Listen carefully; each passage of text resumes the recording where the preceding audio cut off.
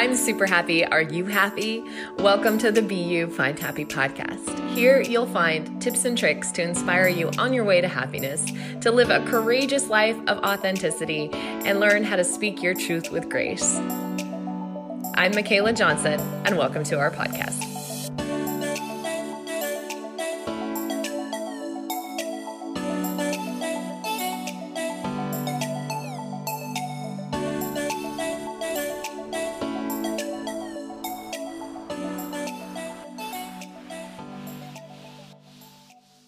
Good morning, Fost. Welcome to the Be You, Find Happy podcast. We're going to spend quite a bit of time talking about how to fix yourself. And I have some interesting thoughts on that in terms of, people that maybe have thought they've been broken and are figuring out that maybe they just need to kind of switch gears and look at things a little differently. But can you share with the listeners a little bit about who you are, your backstory, all the amazing things that you've been doing in your life? And we can talk about fixing.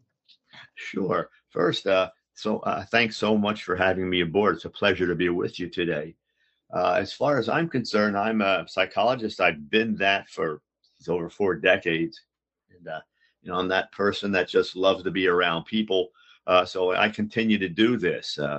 We put a few books together to help people, kind of learn the kind of things they need to do to help fix themselves as we're talking, and I like to keep my programs very actionable. So people don't just hear a lot of information that people keep throwing out there. I like to give people steps in order to move forward. So, for me, I've just been that people person, I guess, and I continue to do that. And I love that. I love the idea of being a people person. It's funny, in the past couple of years, I found myself being more of an animal person and less of a people person. It's easier. Yeah, no kidding. So talk to me a little bit about this concept that you've developed, and you've executed this all over. You've worked in settings like with deaf children and in prisons and nursing homes and substance abuse centers. Share with me a little bit about the process way of life and the Fix Yourself Handbook. Sure. It's a question people ask a lot, and it's a good one. And, what I tell people is everything we do in life is a process, whether we're talking about life processes like being honest and truthful and, keeping yourself grounded, all those kinds of things, to the simplest things, just like, you and I are doing a podcast today. We had a lot of little processes we had to do to get there. Life is the same way. And I've put together the processes I think are important. Learning, as I said, to trust it, to be honest, how to love people, how to reduce anger, those types of things. And I put in the first book, I put 36 chapters, all with a different process. And it explains, the way I teach is I say here in a good capsulized form, let's not get wordy about it. Here's all the information about that specific process. And at the end, whether it's a counseling session I'm involved in or just talking to someone or the book, here are the steps you can take to make that happen. I like things actionable so that people have a place to go with them when you're teaching. And, one of the things that I think is really important is simplicity. I find that a lot of these self-help things, they're so freaking complicated that by the time you finish reading it, you're not sure what's heads or tails or what you should be doing or shouldn't be doing. And I like the idea of tangible simplicity. What are some of the tools that you find work the best in terms of, let me give you a scenario. Let's say somebody's, pain body wound is activated and they're feeling highly dysregulated. Maybe it's an abandonment button. Maybe it's a not being chosen button. Maybe it's a not good enough button. What's one of the first things that you recommend for people in terms of how to get control of that, on fire survival brain that has taken over?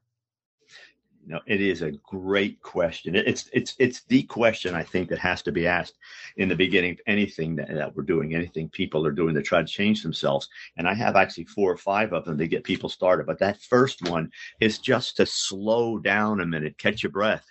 when these things happen, pain, for example, that triggers everything. But when things in our lives begin, to get to us, and the mind takes off, it goes in 100 different directions. You can feel your body accelerating. The emotions are coming up.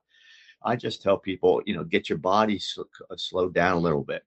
And that can be in so many different ways, whether you're using meditation or prayer or yoga or concentrating on your breathing. Get your body down first, because you've got to slow down in order to even think about any change you want to make or to assimilate any information that people are teaching. You got to slow down first. And we are not a culture that likes that too much. No, we don't. And not only do we not like to slow down, but we want everything to happen now. Now we want it our way. We want it fast. We want it to, everything. And I think the other part of that, we don't seem to concern ourselves with collateral damage. Let's get it fast. Let's get it now. All those quick fixes, and we'll pay the price that, later on, and not even think about it. But by the time we get there, we have, 1,000 later ons, and we didn't do anything about it. Now we're stuck. That's right. Not only are we stuck, but typically now we're filled with some level of shame and guilt, and we have to make amends with someone because of our actions. It's a compounded effect that plays out there. So in all the places that you worked, what was the most challenging? I've been asked that question because people see that there's been so many places I've worked, and I've done that on purpose. It wasn't, just switching jobs. I wanted all the various places to work, just give myself a whole lot of places to go back and grab the information when people need it. I think that the one that had the greatest impact on me, however, would be the prison. A number of opportunities happened to come up that year, and for whatever reason, that one attracted me. So I spent 5 years counseling in a prison, and you learn a lot about life in a completely different perspective, although it mimics everything else that we do, the freedoms, the shame, the guilt, all those things. They're magnified there, but boy, you really get a chance to tear into all of those things. And then you find out that the people there, a lot of them just aren't bad people. They're just people that made mistakes. That's right. That's right. And, usually it's one bad mistake after another in those cases. It is. And people they don't have the skills. They don't have the training. They don't have any support in order to make anything, different choices. So they keep on repeating the same behaviors. Yeah, it's really yucky to me that the life skills needed to do life are just never really taught. I mean, I don't see any place in which, unless somebody's really seeking that out, and then we take years of family systems being kind of ripped apart by both parents having to work or, various different things. And then you start getting into this generational trauma that's just kind of passed down and continues on. And it seems like there's no way out of it. And that's the key. It seems like there's no way out. And I go back to what you were saying before with, self-help books and wordy, and people get lost in them. And a lot of counseling sessions are like that too, where people go in and they leave the session and they don't really have a blueprint to start moving things forward. So, whether I'm counseling people or I'm writing, or it's what I write in the books. It's always, let's keep it short, to the point, give as much information as possible, but, condense that enough and make that something that people can understand. And then, and I do this at the end of every chapter and every book that I write. There are those steps. There's a 3, 4, 5, 6, whatever steps. Do these things. And the other thing is, if you're counseling people, as you're going to be a reference for them. If they get stuck again, they want to call you back. So I think a good self-help book, a good counseling program should always have that feature built into it. The books I write, they can go back. There's 6, 7 pages each chapter, and they can go right back. I'm getting angry again. Where's that chapter on anger? Let me get that information. Let me go to those steps. So, everything has to be actionable. And, if we can change that around, not only in books and counseling, just the way we live our lives, take a step back, get the information, look for the facts, now put a plan together to move forward. Things get a lot easier. Yeah, absolutely. And so when you're talking about prison reform as example, how did you do that? How did you how did you help people in that environment? Yeah. People that feel really hopeless a lot of times. Mhm. The same way my own philosophy of life, I don't think even when I counsel people, you don't just sit back in the chair and listen and nod and say, here, try this, and then they leave and that's the end of it. I could have done that in an office, which of course they provided in the jail. I was rarely in my office. I was the guy out in the blocks, in where the cells are. I was in the chow hall, the yard, the shops. I go where the people are because I wanted to see them as they were. If the guard escorted them to my office and we sit down, the person's on their best behavior. They're guarded. It's systematized. I just think if you're gonna help people, it's one person at a time. It's safe. It's a complete acceptance, and it's give people a chance just to be who they are, and that creates that willingness to talk and go a little bit deeper. So it's not the way 99% of the people are going to counsel in a jail system, but I thought it was the right way to go. And what did you say to people who maybe don't have any feelings of, like, as example, maybe they're never getting out? You have some of those. The jail I counseled was in a medium security facility, so people did get out. It was a 2-year sentence, that kind of thing. In those other places, the counselors that I crossed paths with would always say, we just try to, it's, they're terminal, so to speak, in there. We're going to make things as comfortable as possible, help them to grow, and maybe let them know that they're not alone in this horrible tragedy that they're living. But for the most part, people just want to be able to kind of connect with someone. And a lot of us have that. We can go back and say, there was that one person that, they said something or they accepted me, and I really felt like they believed in me and they changed my life. And, so I'm just trying to be that one person to as many people as I can. I like that. And that makes me so sad to think about that. The people that just really, but there are people that are not in prison, that are in prison. They're in their own mental prison, Mm-hmm. and they feel that sense of hopelessness that nothing's ever going to change. I follow one of those kind of hardcore, like rough love, motivational guys on Instagram. And he said, a lot of you believe that it's just not in your cards. He's like, screw that, go get a new deck. And that's exactly the case. It's and that is exactly the way I think. I don't come on like that because that's going to push a lot of people. That'll scare some people. But the bottom line is we have a whole lot more control than we think we do. But when I talk to people, I say, think about the way you're talking to yourself. Think about how you're thinking about yourself, because that's what you're going to do. It's as simple as that. And if you don't redo some of that, and I don't want to get into that, fluffy, positive self-love crap. I just want people to understand that everything we need is already inside us. It's all there. We just have to stop being afraid to go get it. Right. Right. Everything we need is inside of us. We just have to stop being afraid to go get it. I think the biggest thing that I saw over the last couple of years is everybody's afraid of everything. Like, people don't trust themselves. They don't have the ability to say, like, I know what I need. I know what's right for me or wrong for me. And I'm going to live my life within that, or outside of that, even depending on how you look at it, where it seemed that a lot of people lost track of that, and they ended up, feeling like they couldn't. Well, I think you said a mouthful. Everyone looks at it and says, well, I'm not doing much because, gee, I don't trust that person, that thing. And I say, and I always tell them, it's not about any of that outside stuff. Do you trust you?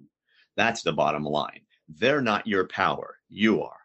You've got to be able to trust yourself. That doesn't mean you're going to go out there and be successful every time. Doesn't mean you're not going to make a fool of yourself here and there. But do you trust yourself enough to keep on going? That's the key.